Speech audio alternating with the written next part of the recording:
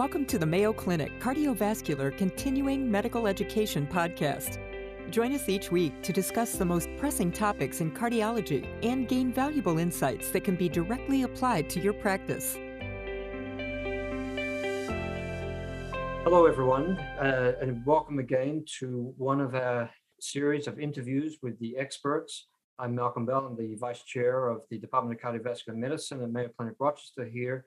And I have with me here today my colleague, Dr. Abhi Prasad, who's a professor of medicine and interventionalist, who's in the Division of Interventional Cardiology here, who's here to talk about PCI of CTOs. So welcome, Abhi. Hello, Malcolm. It's a pleasure to be here, and thank you for having me. So let's start with really a pretty straightforward question, and that is with respect to PCI of CTOs, what sort of patients and maybe what sort of CTOs should we be thinking about performing?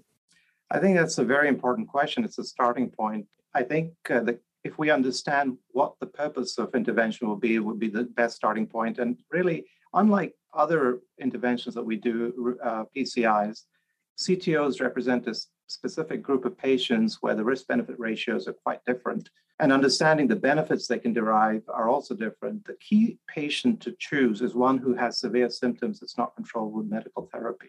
That's the starting point, because as with PCI and any other stable scenario, really that's what we're trying to do, relieve symptoms. We cannot change outcomes in terms of mortality. So a patient who is on multiple medical anti-anginal therapy agents, who continues to have symptoms, and a CTO is really the starting point. And then we have to think about angiographic and other findings that may make them less or more suitable for intervention. So, of course, that's, we're talking about a patient who has a untreated CTO, but of course, if they've had multi-vessel disease, we might often just treat the other vessels rather than the one with the CTO. Is that a reasonable strategy, or should we be thinking about treating the CTO up front with the other lesions? And that's, again, a situation we often encounter because single vessel CTOs are not common. Most of the times we see CTOs, it's in the context of multi-vessel disease. And I think it's important to step back and look at the whole picture and decide whether surgery versus percutaneous revascularization is more suitable. That's really, in my mind, the first question. And that depends on complexity of the disease and how suitable the CTO is for percutaneous success.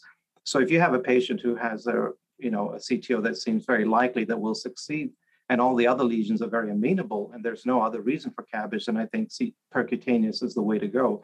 Whereas if you have very complex disease and throw in a CTO, that would make me think that surgery is preferable. And I think what's held us back, at least in the past, has been the difficulty in opening these CTOs and relatively low success rates compared to the success rates that we enjoy with non-CTO lesions. So maybe just bring us up to date. In 2022, what sort of success rates might we expect with treating CTOs? Historically, we've quoted success rates of around 70%, but actually when you look at data for the nationwide registries, it's closer to 50 to 60%. Currently, often you see in published papers success rates close to 85, 90%, but remember, these are operators who are doing 100 CTOs a year. In our hands, I would say the success rates are about 70 to 80%, maybe just a tad over that. Case selection matters a lot to get those success rates. I know personally that you're doing the more complex CTOs in the lab, so success rate that's getting to 80% or so, has to be considered to be reasonably good. And that's very relevant. I think we're choosing more complex CTOs than we ever did before. In terms of this improvement in procedural success that we've seen, what do you put that down to? Is it the equipment? Is it the operator? Is it patient selection, or all of the above? I think it's all of the above, but I think number one is the equipment. I think that has changed a lot. I mean, we have much better dedicated wires. If you remember, Malcolm, in the old days, we didn't really have anything specific. We just used more of what we had, to do other PCI, but now we have a whole cart of CTO dedicated equipment. So that's the first thing, of which I think the wires and the quality of the wires is the biggest part, and microcatheters. I think skill sets are very important. I think like anything else we do that's procedural, volume and institutional experience matters. And so I think doing CTO intervention really at high volume centers makes a huge difference. And so in other words, adequate training. Many of us have learned as we've gone along, but of course, many young fellows are now doing dedicated CTO training. And this is almost being seen as a subspecialty of PCI intervention. So, Abby, do you think every interventional cardiologist should be skilled in tackling CTOs? I don't think so, Malcolm. I think increasingly the way this field is evolving, I think each major cath lab needs to have one or two, preferably two, if not three, operators, depending on the size of the practice, who dedicate their time to doing these cases, because these cases are long. The field is evolving rapidly in terms of equipment and skill sets. And I think just like structural has evolved into its own field, I think CTO intervention needs to be thought in the same way. Any comments to make about tackling these as an ad hoc procedure when you first do the diagnostic angiogram? Or is it something that we should step back and plan a strategy? And maybe walk us through what you might learn in terms of planning the procedure and what additional equipment you might need, doing it on a specific day when you are focused on that CTO. Well, I would say that virtually all CTOs that we do are not done ad hoc. We bring them back on a specific day that we dedicate as a CTO day. Those days, we have at least two operators to do most of the CTOs. And we don't really differentiate between simple and complex when we plan our days, because you never know when a simple case will become complex. So we always plan for two operators. Should a CTO ever be done ad hoc? I could never say never, because there could always be a very simple one with a microchannel that you could do ad hoc. But I would generally discourage against that, because I think one has to take a very systematic approach if you want those high success rates. Maybe for the non-interventionists who may be listening to this, could you maybe just briefly walk us through some of the additional things that we may be considering? And I'm thinking about vascular access. Is it single? Is it dual access? And maybe just explain what an antegrade approach is versus a retrograde, and when these might be used in concert. So I think planning a CTO intervention is really important. And by that, I mean studying the angiogram. It's fair to say that one should spend about 10 minutes looking at an angiogram, looking at the proximal cap, distal vessel, collaterals. That implies that an adequate image has been taken in the first place. So in most labs, I think people are now aware of the importance of taking good images, long runs, not panning. And eventually, on the day of the CTO, we do biplane imaging to really make sure that we've understood the anatomy well. So studying the angiogram, and that then allows us to plan the approach. And as you said, Malcolm, there are essentially two major approaches. There's an antegrade approach or a retrograde. Even though people have heard a lot about retrograde, really the vast majority of CTO interventions today, and perhaps even increasingly so, are done antegrade. I would say 3/4, if not more, are done antegrade. And then the question is it antegrade wiring or dissection reentry techniques, broadly speaking? And again, the vast majority are done by wiring. And in part, that's because the wires have improved so much over time. So antegrade wiring is pretty much as you would wire any non-CTO case, except it's just much more slow and painful work, making sure you understand the anatomy well and use these dedicated wires to travel slowly through the vessel, through the plaque itself. Now, occasionally, either intentionally or unintentionally, you end up in the extra plaque area. And that's really the dissection reentry, because once you've entered that space outside of the plaque, but in the blood vessel itself, then, there are techniques where you could make a lot of headway using hydrophilic wires in that extra plaque space, and then reach the distal cap and re-enter, either again, using the wire itself or dedicated balloons to re-enter. So that's the dissection re-entry technique. And these are, again, techniques that really require a lot of experience and high volume operators to do effectively. In the same context, maybe you just briefly describe what the retrograde approach is. So the retrograde approach has been around for decades, originally described using vein grafts, occluded vein grafts that we use to enter the vessel distally and then make a path retrogradely towards the proximal cap. Nowadays, we often use the LAD to go through septal collaterals or the right coronary artery, either way, most often LAD to the right, using the septal collaterals, which are often visible, but not always. Sometimes you can even just use invisible collaterals by just kind of feeling your way through the septum. And the goal here is to really reach the proximal cap via this retrograde approach, and then have an antegrade wire and then connect those two spaces that you have those two wires in. Ultimately, the goal is then to finish the angioplasty in an antegrade fashion.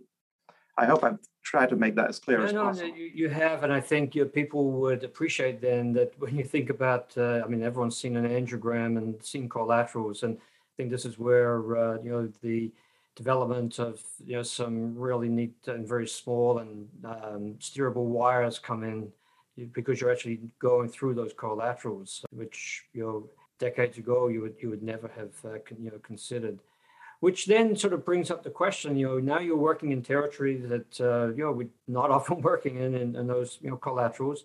You've talked about dissection and re-entry, and I'm sure people would wonder, well, what are the risks associated with that? So walk us through that. Well, obviously, there's the risk of perforation. So maybe we'll just start with that. And how often does that occur, and how would you deal with it? If we think back to how we were trained, pretty much everything we do in the CTO area brings some of those expertise, but doing things that we were taught not to do, create dissections and go into collaterals. So absolutely. So there are unique risks.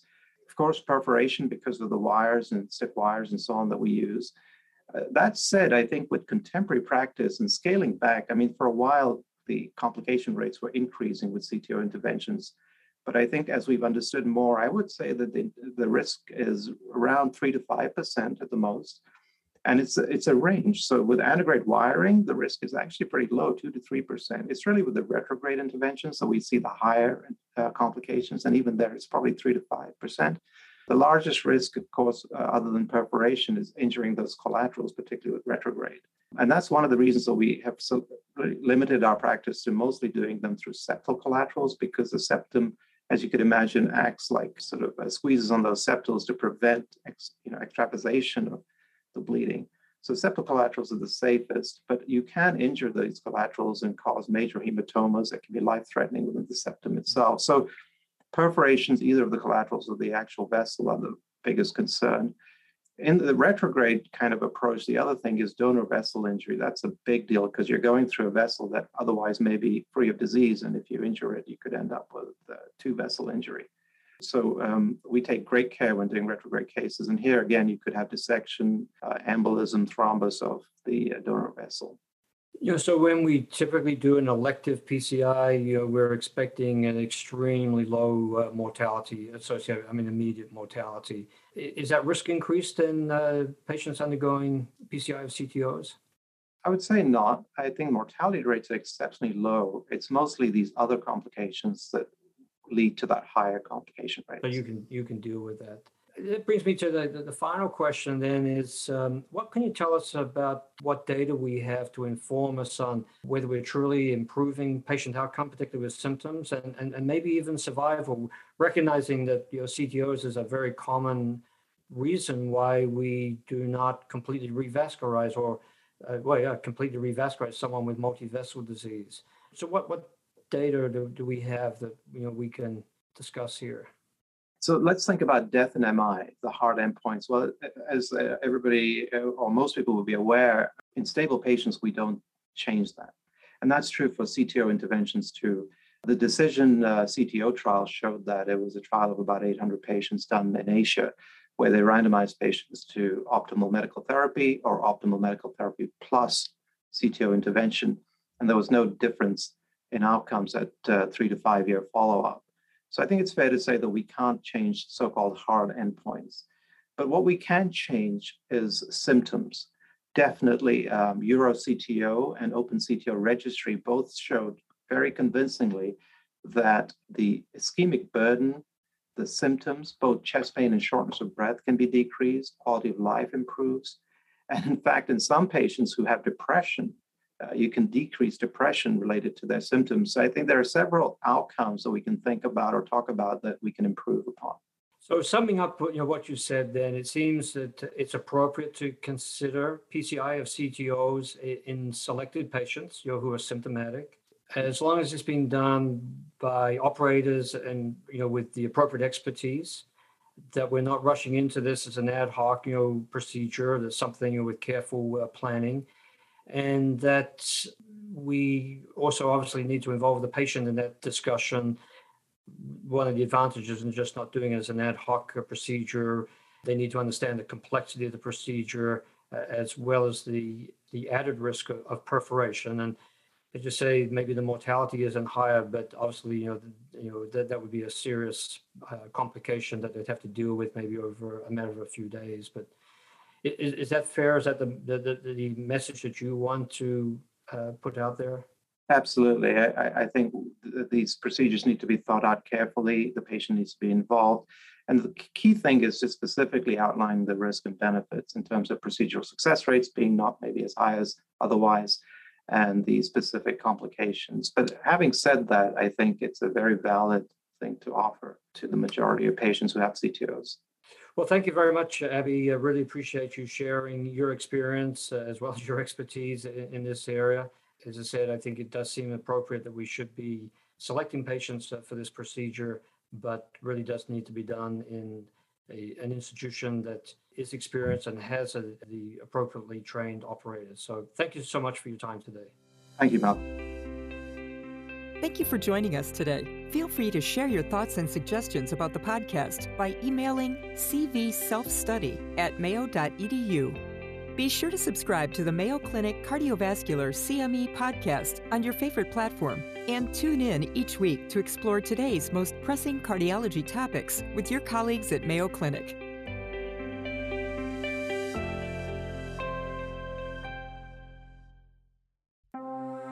This has been a Mayo Clinic podcast.